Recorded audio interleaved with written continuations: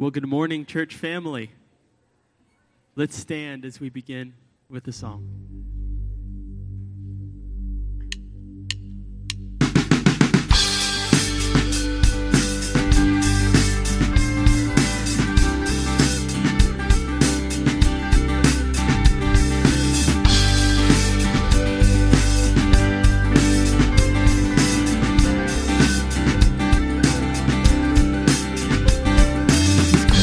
On the clouds, kings and kingdoms will bow down,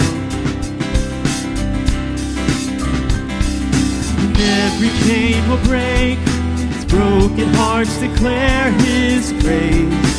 Who can stop the Lord Almighty? Our God is the Lion of Judah. He's roaring with power, fighting our battles, and every knee will bow before Him. Our God is the Lamb that was slain for the sin of the world. His blood breaks the chains, and every knee will bow before the Lion and the Lamb. Oh, every knee will bow before the Lion and the Lamb.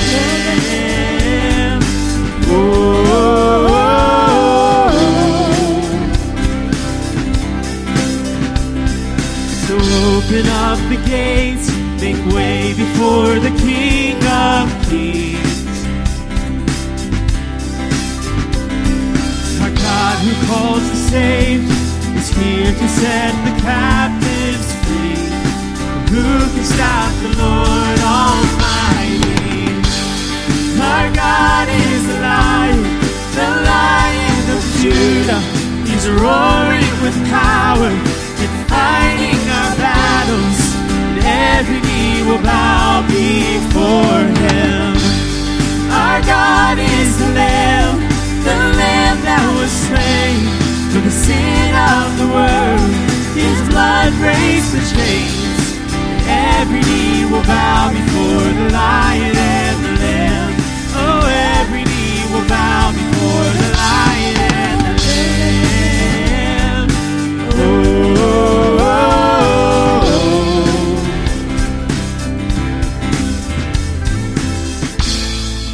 Who can stop the Lord Almighty?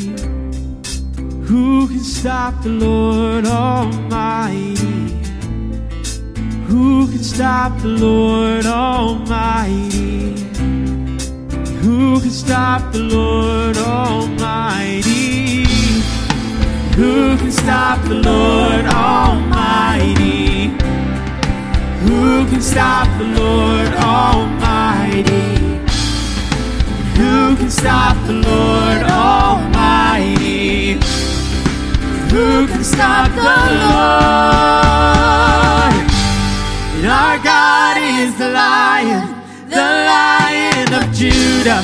He's roaring with power and fighting our battles, and every knee will bow before Him. Our God is the Lamb that was slain for the sin of the world. His blood breaks the chains, and every knee will bow before the Lion and the Lamb. Oh, every knee will bow before the Lion and the Lamb. Every knee will bow before the Lion and the Lamb.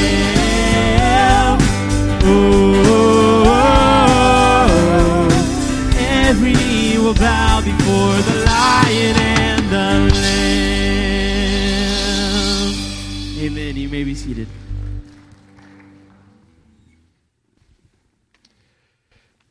Well, in a section of Scripture, as Paul speaks to the Ephesians about the salvation that they have received in Christ, he says this: remember that you were at that time separated from Christ, alienated from the commonwealth of Israel and strangers to the covenants of promise, having no hope and without God in the world. But now in Christ Jesus, you who once were far off have been brought near by the blood of Christ. Our sin separates us from our Creator. None of us naturally are before Him in anything but the sin and the corruption and the darkness of our souls. And yet Christ, because of His blood, because He came to give His life on our behalf, brings us near. I hope you're in Christ and you know Him, because by Him taking our place, we were brought near to God. And so we have such reason to be thankful for, that as we gather together, we can be near the Lord, our Creator, our Sustainer, and our Savior. And so I hope this morning, as we have gathered together, you would hear from Him, you would see Christ high and lifted up, and you would know He is near because of what He has done on the cross, taking our punishment in our place. So welcome. If you're a visitor, I'd like to extend a welcome to you. Should be a card right in front of you. If you would, take that, fill that out. We'd love if you would give us the opportunity to reach out to you and share a little information with us and drop that in the offering baskets on the back wall on your way out this morning as your offering. We would greatly appreciate that opportunity. My name is Matthew. I'm the pastors here, Faith Family, one of the elders, and would like to extend that welcome and that request if you would drop that in the basket on your way out. So this evening we'll be having a special service of ordination that the deacons who've been nominated and voted and qualified, approved, will be coming forward for ordination, and it's a special time together to recognize what God has said in Scripture of the office of those who have been called out to serve the church, and commissioning and challenging and charging and praying together for what God has done and what He will do. And so I want to encourage you to join us back at 6 o'clock this evening. If you're a deacon, if you're ordained, I want to invite you at 5 o'clock for a time together with those who are to be ordained for encouragement, question, answer, and just a council time with those deacons at 5 o'clock. So I want to invite you there.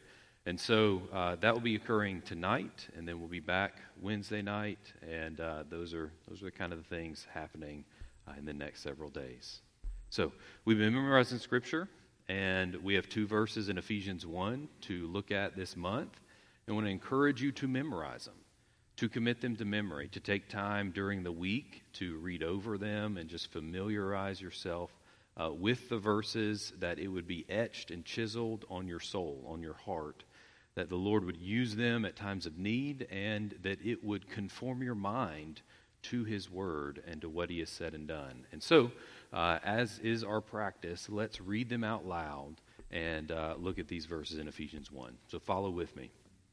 In Him we have redemption through His blood, the forgiveness of our trespasses, according to the riches of His grace, which He lavished upon us in all wisdom and insight.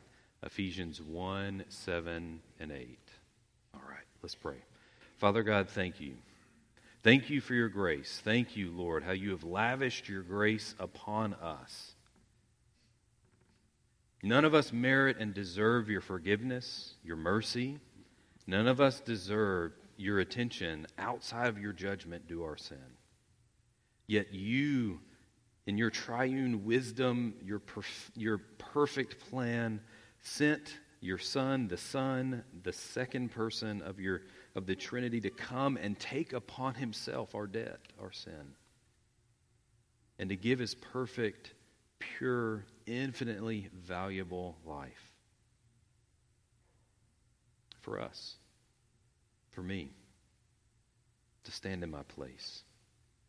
God, I thank you for your gift, your grace. I thank you, Lord, that you look upon us and extend mercy and grace in Christ. And so, Father, would you help us this morning as we gather around the table that displays this sacrifice given, that you would draw our hearts, that, God, you would convict us, you would illuminate things in our lives that we have entertained this week that are contrary to your ways and your will and your word. And that, God, we would be convicted of that by your Spirit and your word, and you would draw us into repentance.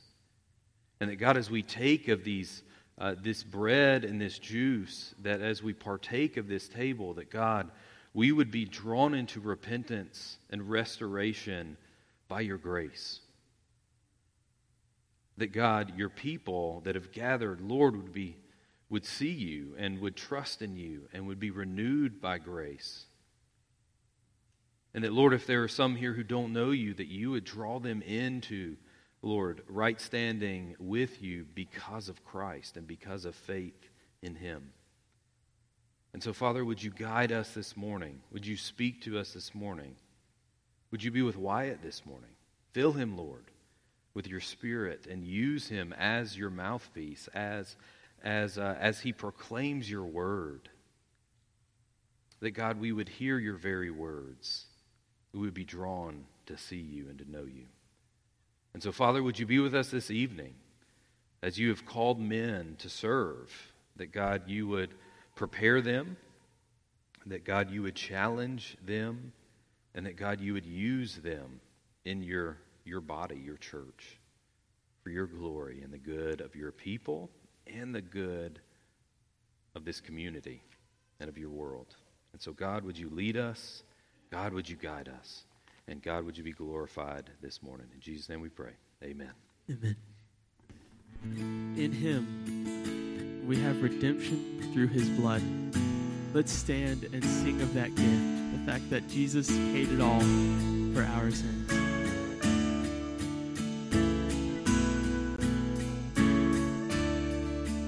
I hear the Savior say, thy strength indeed is small. Child of weakness, watch and pray. Find in me thine all in all. As Jesus paid it all to him I owe. Sin had left a crimson stain, he washed it white as snow.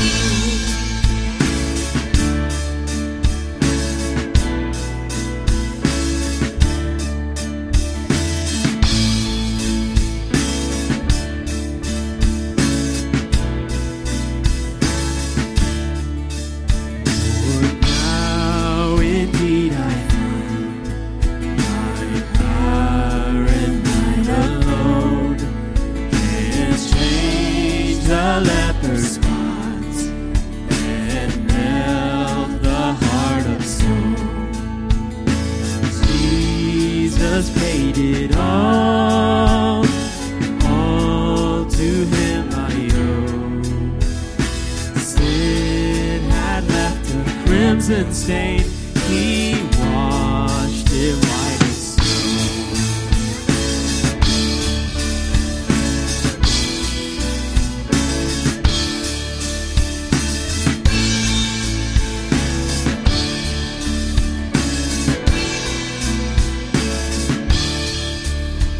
and when before the throne I stand in him complete. Jesus died my soul to save, my lips shall still repeat. Jesus paid it all to him I owe. Sin had left a crimson stain, he washed it white as snow.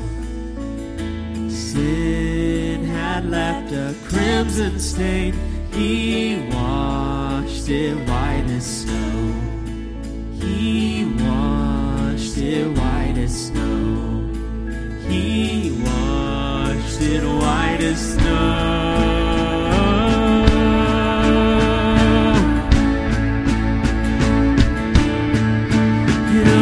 Praise the one who paid my debt and raised this life up from the dead. Oh, praise the one who paid my debt and raised this life up from the dead.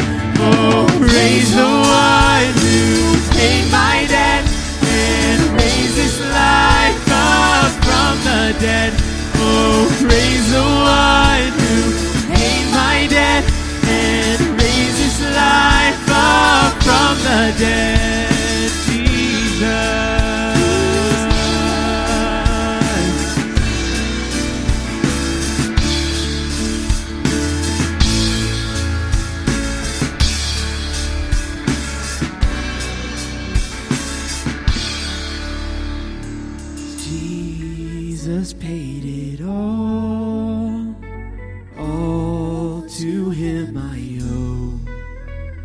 Sin had left a crimson stain, he washed it white as snow. He washed it white as snow. He washed it white as snow.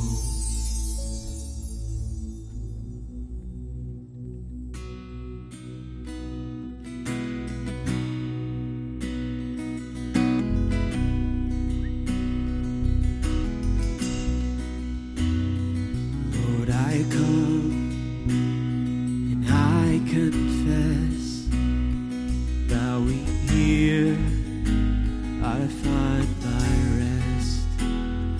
Without you, I fall apart. You're the one who guides my heart. Lord, I need you. Oh, I need you. Every hour I need you. My one defense, my righteousness. Oh God, how I need you. With sin runs deep, your grace is more. Grace is found in where you are. And where you are, Lord, I am free. And holiness is Christ in me. Yeah. Lord, I need you. Oh, I need you. Every hour I need you. My one defense, my righteousness. Oh God, how I need you. So teach my song to rise to you. When temptation comes my way, when I cannot stand, I'll fall on you. Jesus, you're my hope and stay. Lord, I need you. Oh, I need you. Every hour I need you. My one defense, my righteousness. Oh God, how I need you. You're my one defense, my righteousness. Oh God, how I need you. My one defense, my righteousness. Oh God, how I need you.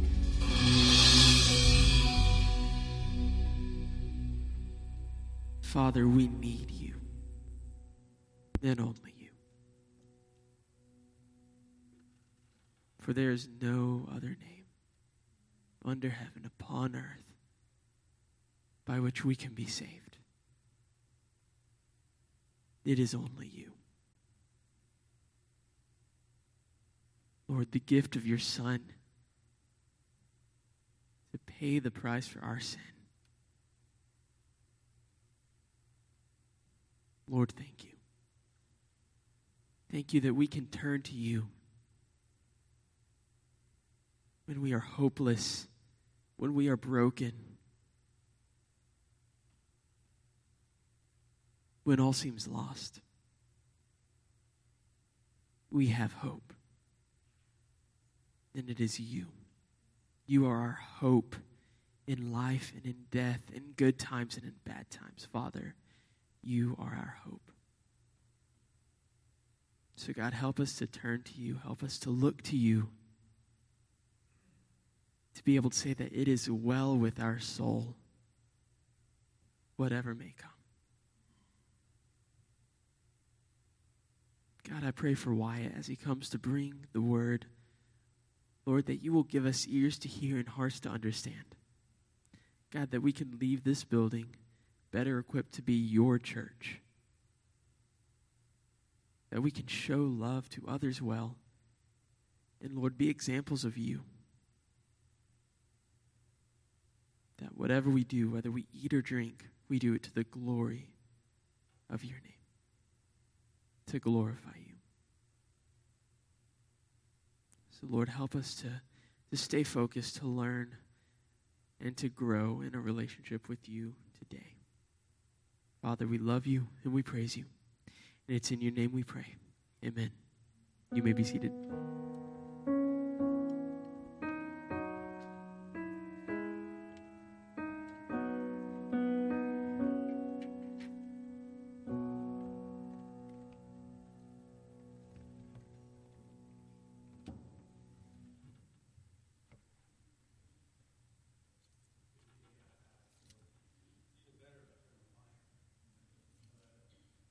Good? All right. Thank you. It is good to be in God's house this morning. I feel bad for y'all a little bit, though. Last week's sermon, that was like fine wine.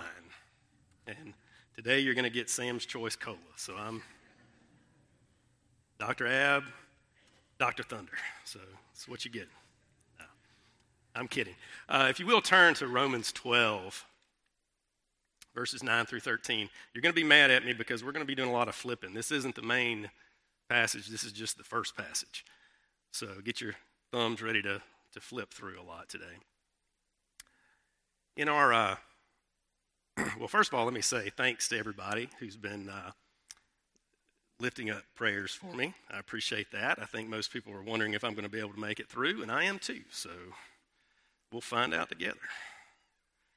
But in this pastor search that we've been going through, as we talk to certain candidates, we get kind of a question that comes up. And I think it's a great question that we get back to us. It says, how is your church known? How is Faith Family Fellowship known? How are we known in the community? How are we known to our own people?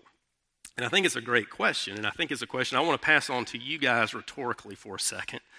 Think in your head, those one or two or three things that says, this is Faith Family to me. This is what I see in us. Think about those things. We're going to read this passage in Romans as Paul is giving some instruction to the Romans, and it's actually a small section out of a much longer section of him describing the characteristics of a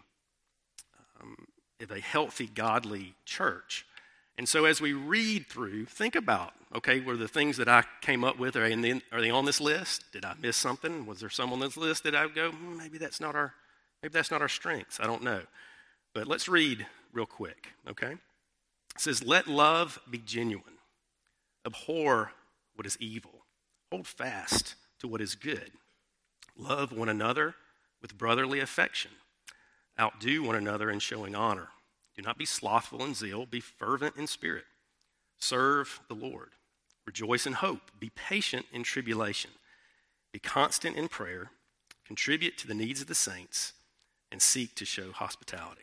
So let's pray before we go any further, okay? Heavenly Father, Lord, you alone are worthy of all glory and power and honor. And God, it is a joy to be in your house with your people this morning, to be worshiping together in song and thanksgiving and over your word.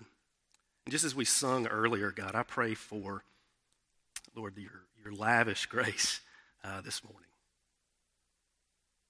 Lord, on me as the speaker and on these people as the hearers, Father, that everything that we say this morning be from your word, that it be from your will. God, that it glorify you. And Father, that it meets your purposes in our hearts. God, we thank you for your many blessings, and we do thank you for the blood of your Son, Jesus. And we ask these things in his name. So, how did your list compare to that list?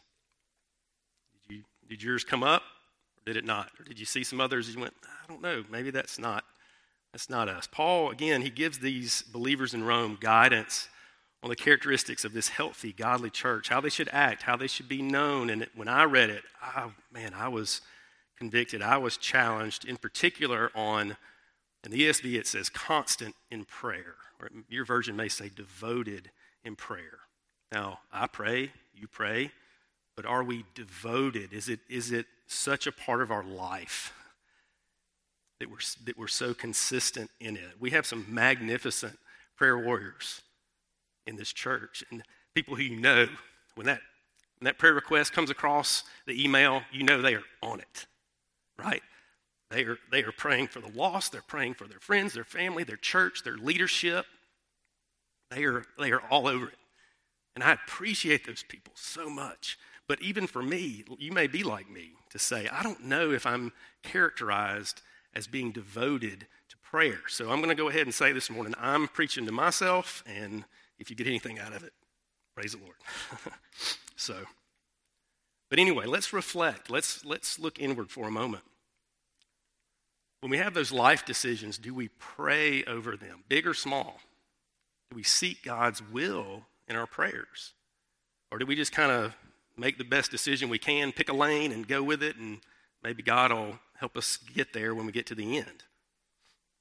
Or do we hear those prayer requests from our brothers and sisters in Christ and go, I'm going to pray for you. I'm going to pray for you. And then we forget and we never do. Or maybe we get fatalistic. Maybe we say, well, God in his sovereignty, he's going to do whatever he wants to do. So really, what does it matter? Why do I need to pray for anything? He's going to do what he wants to do. Well, how about this time in our church? I mean, we're looking for a pastor for the first time in 16 years. That's huge.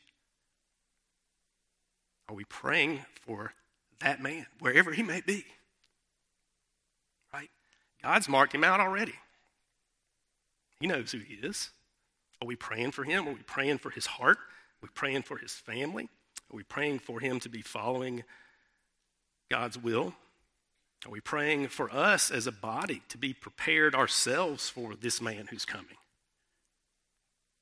Are we praying for our search team that we can hear from God? Because we're not selecting, we're not deciding ourselves. We are trying to find who it is that God has already picked out. And that can be a burden sometimes. And many of you have said you're praying for us, and we appreciate that. We thank you a lot. Martin Lloyd-Jones said, preaching is child's play when compared to prayer. It is much easier to preach for one is talking to men, but when one is praying, he is talking to God. So again, as Paul tells the church in Rome that we should be devoted to prayer, it should be a major practice of our lives. And we see this in action in Acts chapter 1, verses 13 and 14. Like I said, I'm going to be jumping around, but this is the early church. Verse 13, it says, and when they had entered, they went up to the upper room where they were staying, Peter and John, James and Andrew, Philip and Thomas, Bartholomew and Matthew, James the son of Alphaeus, Simon the Zealot, Judas the son of James. All these with one accord were devoting themselves to prayer, together with the women and Mary, mother of Jesus, and his brother. So here we have brothers and sisters in Christ united in devotion to prayer. And remember, this was right after the ascension, literally right after the ascension. And this is one of the most crucial moments in the early church. This could go sideways quickly, right? I mean, when Jesus died, what did Peter do then? Like, guys, I'm going fishing. I don't know what else to do. So Jesus showed back up, of course, and now it's the ascension. He's gone. What are they going to do? What now? They devoted themselves to prayer. God had a plan and a will for his church, and with these faithful believers, through these faithful believers, God worked miracles to grow and fortify his church. And we are here. We are the church. because of the devotion to prayer of those men and women. They were devoted to being reliant on him, devoted to being obedient, devoted to hearing from the Lord, devoted to casting all their cares upon him. And God not only answered their prayers, but he used them because of their faithfulness and their dedication in his mighty works, beginning this very day, because this winds up being the day of Pentecost. So as I was thinking about this, I was wondering, why do we struggle in prayer? Why is it so hard for us? And that may be a message for another time, because today I'd rather remind us of who it is that we are praying to. Hopefully that will help us and help what our attitude should be when we come to him in prayer, and then the realization of the wonderful truth that we can come and pray to him. And I do mean that is a wonderful truth. Let's look at God himself this morning. Let's look at his power. Let's look at his might. Romans 11:33-36. It's one of my favorite passages. Oh, the depths of his riches, of the riches and wisdom and knowledge of God. How unsearchable are his judgments, how inscrutable his ways. For who has known the mind of the Lord? And who has been his counselor? Who has given him a gift that he might be repaid? For from him and through him and to him are what? All things. Kind of covers it, doesn't it? I mean, it's all things are from him and through him and to him. To him be glory forever. We see the supremacy of God. We're going to jump over to Job real quick. Not real quick. We're going to spend a lot of time in Job for this morning. Job 38, 1-5. And while you're turning there, remember what happened to Job. He had everything taken away from him. He had his riches. He had his children. He had his health taken from him. And for most of the book, Job is pretty faithful. He defends God. And then he gets to this point where he just kind of falls apart. He thinks, this isn't right. I've been a righteous person. When there were wicked around me, I was upright. I took care of orphans and widows and the poor. I was a righteous man. Why did God do this to me? It's not right. And in chapter 38, God shows up. And he reminds Job of who Job is not, and he reminds Job of who he is.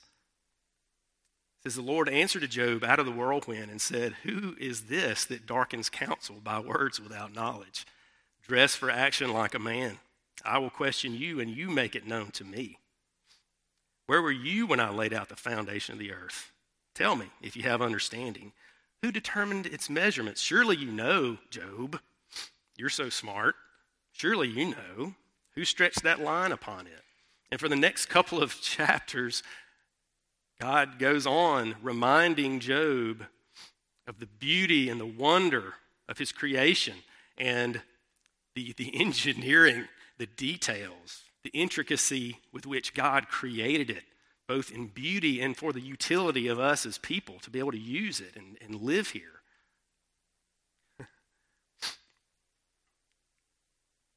And you would think the way he's saying it is like God poured sweat over and chiseled it out of rock for years and years and years. But how did he create the earth?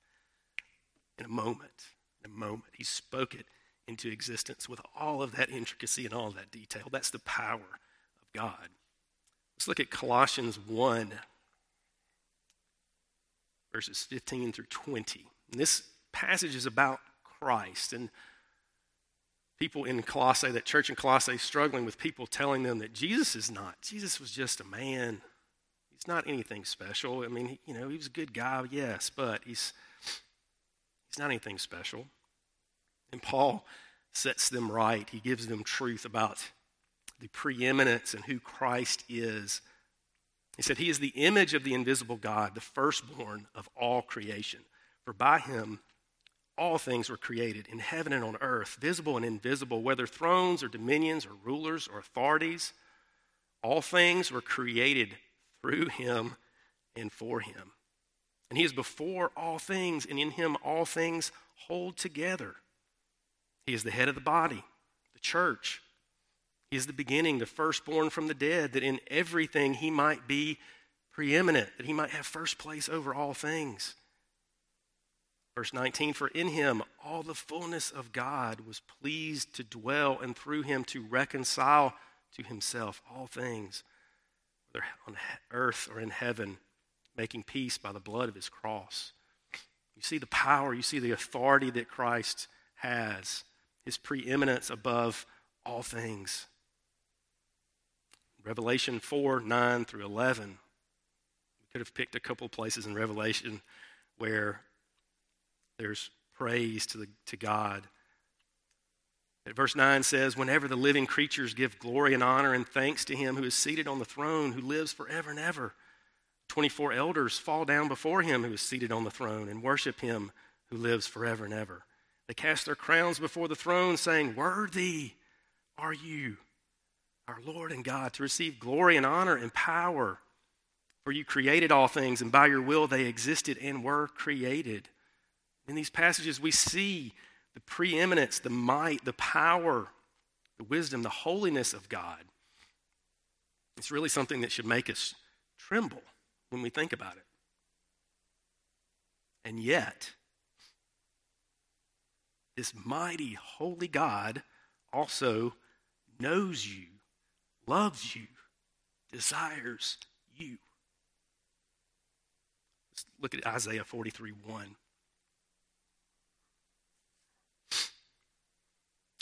We talked about this passage quite a bit when that morning Joel retired. Such a wonderful verse. It says, but now, says the Lord, he who created you, O Jacob, he who formed you, O Israel, fear not, for I have redeemed you. I have called you by name, and you are mine. You're mine. So this same God that Paul says, everything is from him and through him and to him, that same God looks on us and says, you're mine.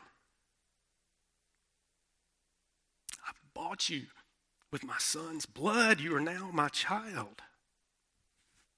We forget about that, don't we? We take it for granted. The creator of all existence wants that relationship with you.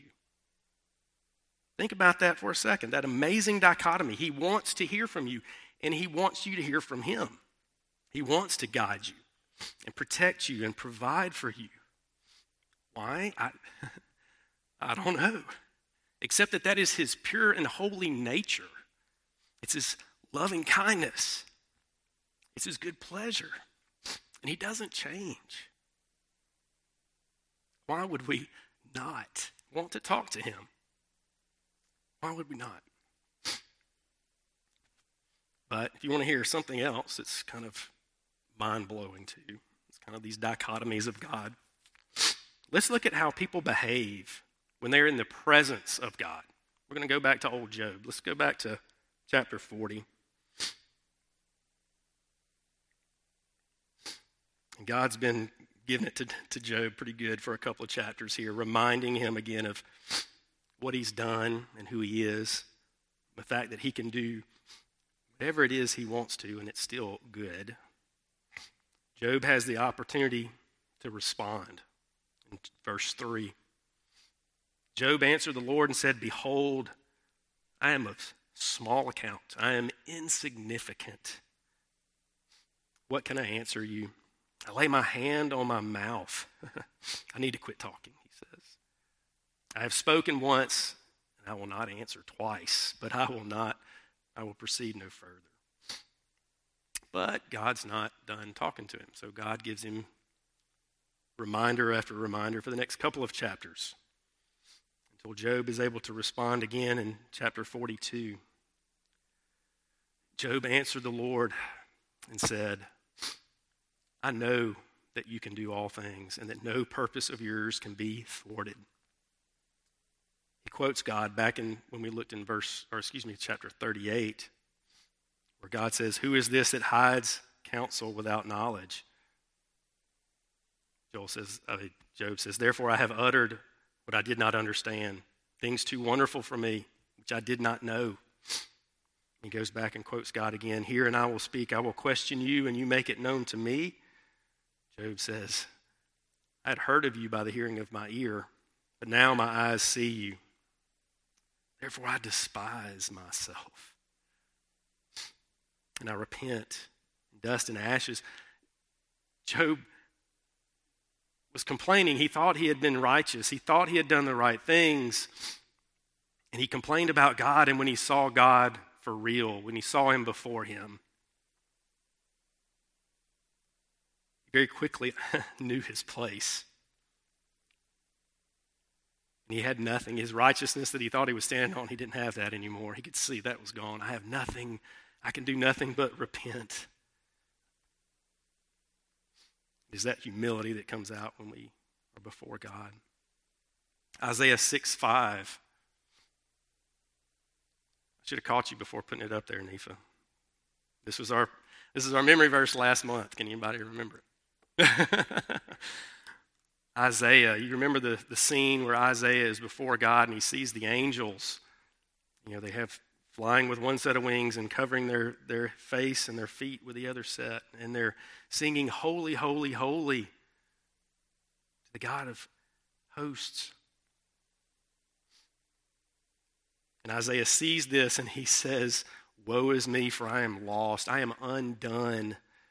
I'm being pulled apart.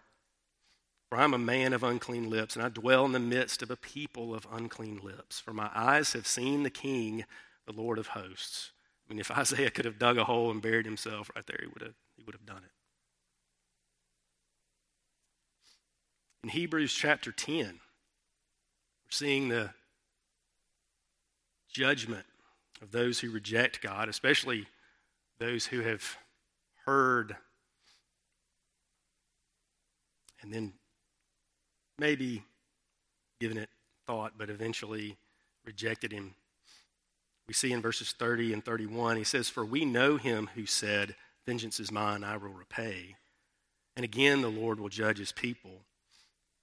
In verse 31, it is a fearful thing to fall into the hands of a living God.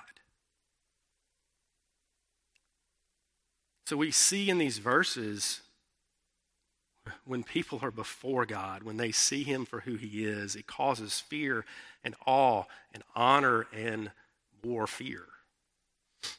Eventually we know every knee will bow and every tongue will confess that he is Lord. But for some, that won't even be done in celebration. It's going to be done in anguish and sorrow because the judgment's been handed down. God is worthy of all glory and all praise, and he is not to be taken lightly. He will not be mocked. He will not be taken for granted. His glory makes men cower. But what does Scripture also tell us? 1 John 3:1. 1 John 3:1. See what kind of love the Father has given to us, that we should be called children of God, and so we are. Hebrews 4:16. Let us then with confidence draw near to the throne of grace, that we may receive mercy and find grace to help in a time of need. So when all of creation trembles at him, his children have access to him. It's not exactly the same as Job and Isaiah when they were seeing him. But we have been given access through the blood of Jesus Christ. When that veil in the temple tore, we didn't need anybody to speak for us anymore. We didn't need another sacrifice. That was completed.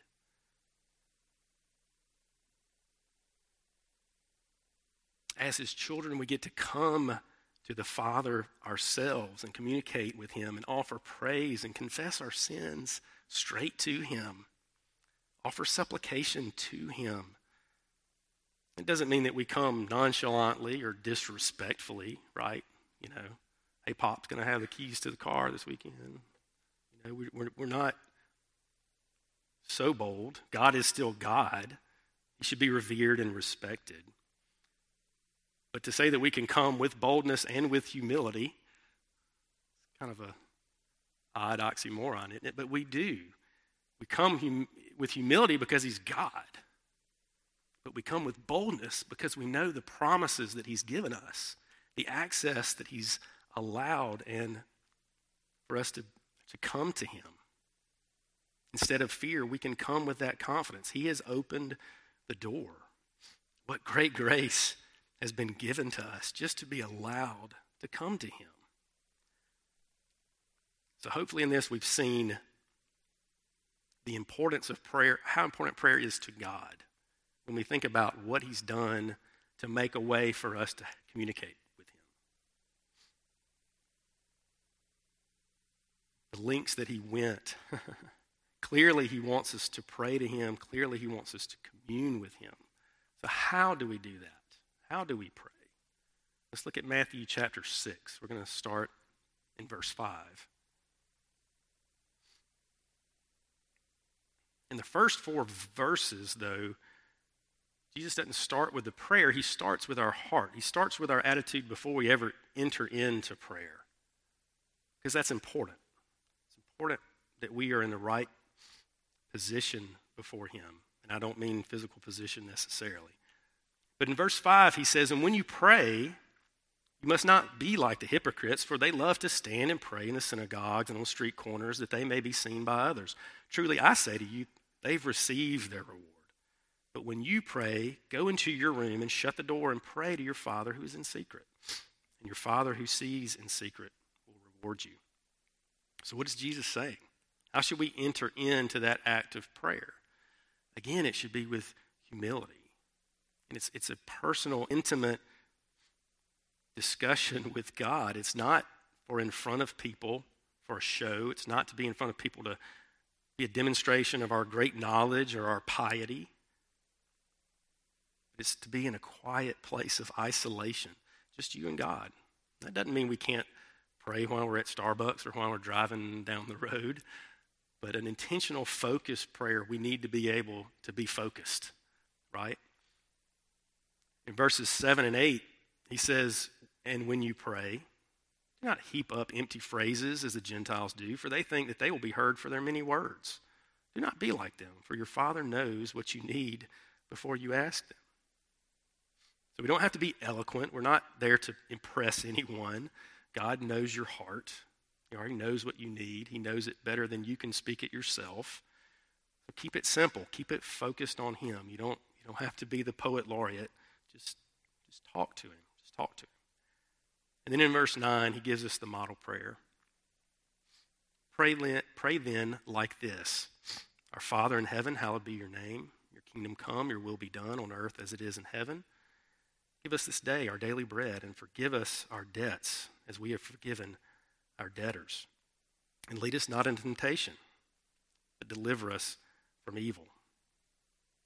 Again, there's sermons and books written on this single passage, so I know that I'm just flipping off a little bit of the top. But this is a model prayer. It is a template for us. I don't think Jesus really meant for us to just recite it mundanely, right? Though most of my coaches growing up thought that's what we did. I never could understand getting cussed at and yelled at for 2 or 3 hours only to go, "Okay, guys, come on, we got to do the Lord's Prayer." It just never made sense to me. But what do we see in this prayer? What does Jesus model to us? And he starts off in verse 9 and 10. He starts off with praise and adoration. He shows us that this prayer should start with God. It should start in praise and glorification of God the Father, God the Creator, the all-knowing, the all-powerful, the Redeemer. I could go on, and we should, right? If we picked 2 or 3 attributes of God and prayed them to him every day, we'd probably still not cover them all, right? We've already seen several passages today where it points to his supremacy, his holiness, and his power. But we start here for a reason. If we start with God, it makes the whole prayer about God. It puts him in the right perspective. It puts him in the place of honor and majesty and elevation that he deserves. And I mentioned adoration. Do we in our prayers say, God, I love you. Do we say that enough? Can we ever say that enough? Next, in verse 12, we see confession and forgiveness, repentance. Because we've started with praise, we've elevated God already. And when we realize who we're talking to, realizing that it's God, we kind of tend to be like Isaiah, right? Like, I'm undone. It should be our reflex. We realize that we're talking to a holy, perfect God, and we're not him. Romans 5:1 says we are justified in Christ, and we're now at peace with God. We're at the right relationship with him. Those sins are covered. We're not an enemy of his anymore. But even after salvation, what do we tend to do? Kind of like Job does. God's up here and we're down here, but we slowly kind of start thinking we're on the same plane with God. And while our sins are already covered, it is our sins that help remind us God is perfect and we're not. And so he is magnified and we are brought low. It helps us keep that proper perspective and placement of who God is. Next is thanksgiving, and you might notice there's not a verse that covers thanksgiving in that prayer, so I'm not trying to say I know better than Jesus does, because he didn't include it. But we know that several places in Scripture we're told to come before God with a heart of gratitude and an act of worship. Here's just a few that we're going to look at. Psalm 69:30. I will praise the name of God with a song. I will magnify him with thanksgiving. Psalm 95:2. Let us come into his presence with thanksgiving. Let us make a joyful noise to him with songs of praise. Is there joy in our prayers? When we think about what he's done for us, there should be. Philippians 4:6. Do not be anxious about anything, but in everything, by prayer and supplication, with what? With thanksgiving, let your requests be made known to God. And then in Colossians 4:2, continue steadfastly in prayer, being watchful in it, being watchful in prayer with thanksgiving.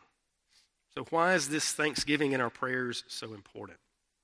Again, thanksgiving itself, it magnifies God.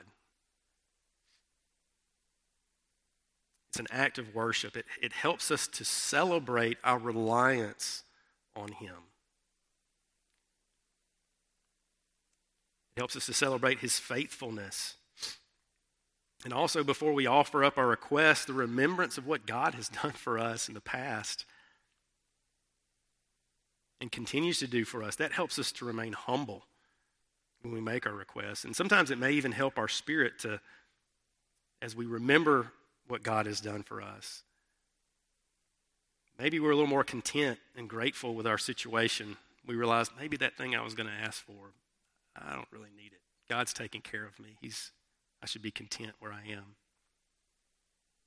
It may be a place for us to celebrate those Ebenezers in our life, those landmarks where the Lord has shown himself to be faithful, where he's helped us in the past in our lives.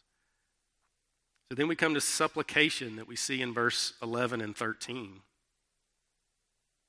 Notice what Jesus asks for in those verses. He asks first for our daily bread. And then he asks in verse 13 for verse 12 for our forgiveness. Forgive us our debts as we forgive others. So we're offering up a request for a physical need and then a spiritual need. Not only that we're forgiven, but that we're able to forgive others. I think that's important for us to recognize. And to go back to a question that we looked at earlier, if God's going to do what he wants to do, if he's going to carry out his will regardless, why do we ask him for anything? Well, why do you think? Because he tells us to. It's his command. But it also gets us back to the real purpose of prayer is. It is for God's glory, his honor, and it's for our sanctification as we pursue what it is that he wants in our life. We have him in proper place. He is our Lord. He is our master. He is our Savior. And we are to be totally dependent on him. John 15, verse 7. This is in the middle of the vine and the branches passage. It says, if you abide in me and my words abide in you, ask whatever you wish and it will be done. So is this the promise that if I ask for whatever I wish, God's going to give it to me? But what's the abiding mean? God is not a genie granting wishes. But when we're in communion, when we're abiding in Christ, his desires become our desires. So when we ask for our desires, which are really God's desires, he grants them to us. That's the purpose of abiding, so that we're wanting what he wants and we're so in tune with his will. 1 Peter 5, 6 through 7 says, humble yourselves, therefore, under the mighty hand of God, so at the proper time he may exalt you, casting all your anxieties on him because he cares for you. Sometimes when we have those anxieties and our worries and our concerns, and we kind of forget what God's already done, and he's saying, look, trust me. Lay them at my feet. I'll take care of you. And the next time we have that worry, and we remember what he did last time, what does it help? Our faith. It just grows our faith. We're more inclined to trust him and lay those concerns at his feet next time, because he knows that he's going to be faithful. Do we always have to pray in this manner? Does prayer have to be so formulaic? No, not at all. This is just a way to help set our hearts in a correct alignment before God so that our perspective is correct. We can certainly pray those little quick prayers, those, God, give me patience. God, help me find that parking place. It may sound trivial, but he wants us to come to him. He wants us to rely on him. Some of the most beautiful prayers are when someone's coming to salvation and they don't even know what to say. Right? They don't have the words. They don't have the religious words. All they know how to say is, I'm a sinner. Forgive me, please. Or think about the most fervent prayers, ones where we're on our face weeping. The only thing we can think about is the intervention of God. We're probably not thinking about exactly the form in which we're using prayer. And I don't want you to think that God is upstairs with a checklist. Oh, you left out Thanksgiving. That prayer is null and void. Try again tomorrow. It's not how he is. We have the promise that's in Romans 8, 26 and 27. Because sometimes we don't know what to say. We don't get it right. But 26 says, let the Spirit help us in our weakness, for we do not know what to pray for as we ought. Notice Paul says, he doesn't say when you don't know what to say. What does he say? You don't know. We don't know what to pray for as we ought. But the Spirit himself intercedes for us with groanings too deep for words. And he who searches hearts knows what is the mind of the Spirit, because the Spirit intercedes for the saints according to the will of God. So we have this great encouragement that when we don't know the right words, and sometimes, maybe we are being a little selfish, but the Spirit knows what we need, and he groans for us. He intercedes for us. He fills in those gaps of what we don't even know to pray for.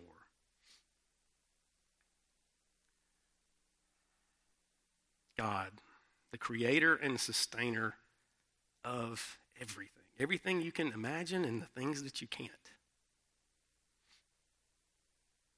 He wants a relationship with you. He wants you to be his child. He wants you to communicate. He wants to communicate with you as a father to child. He wants us to communicate to him and rely on him as a child to a father. The immensity of that simple truth. We take it for granted.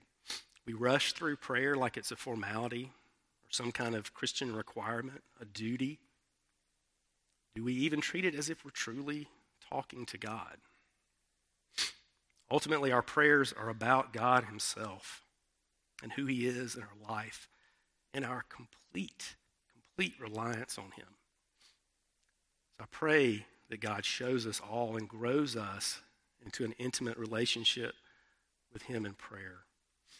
I ask Matthew to come down.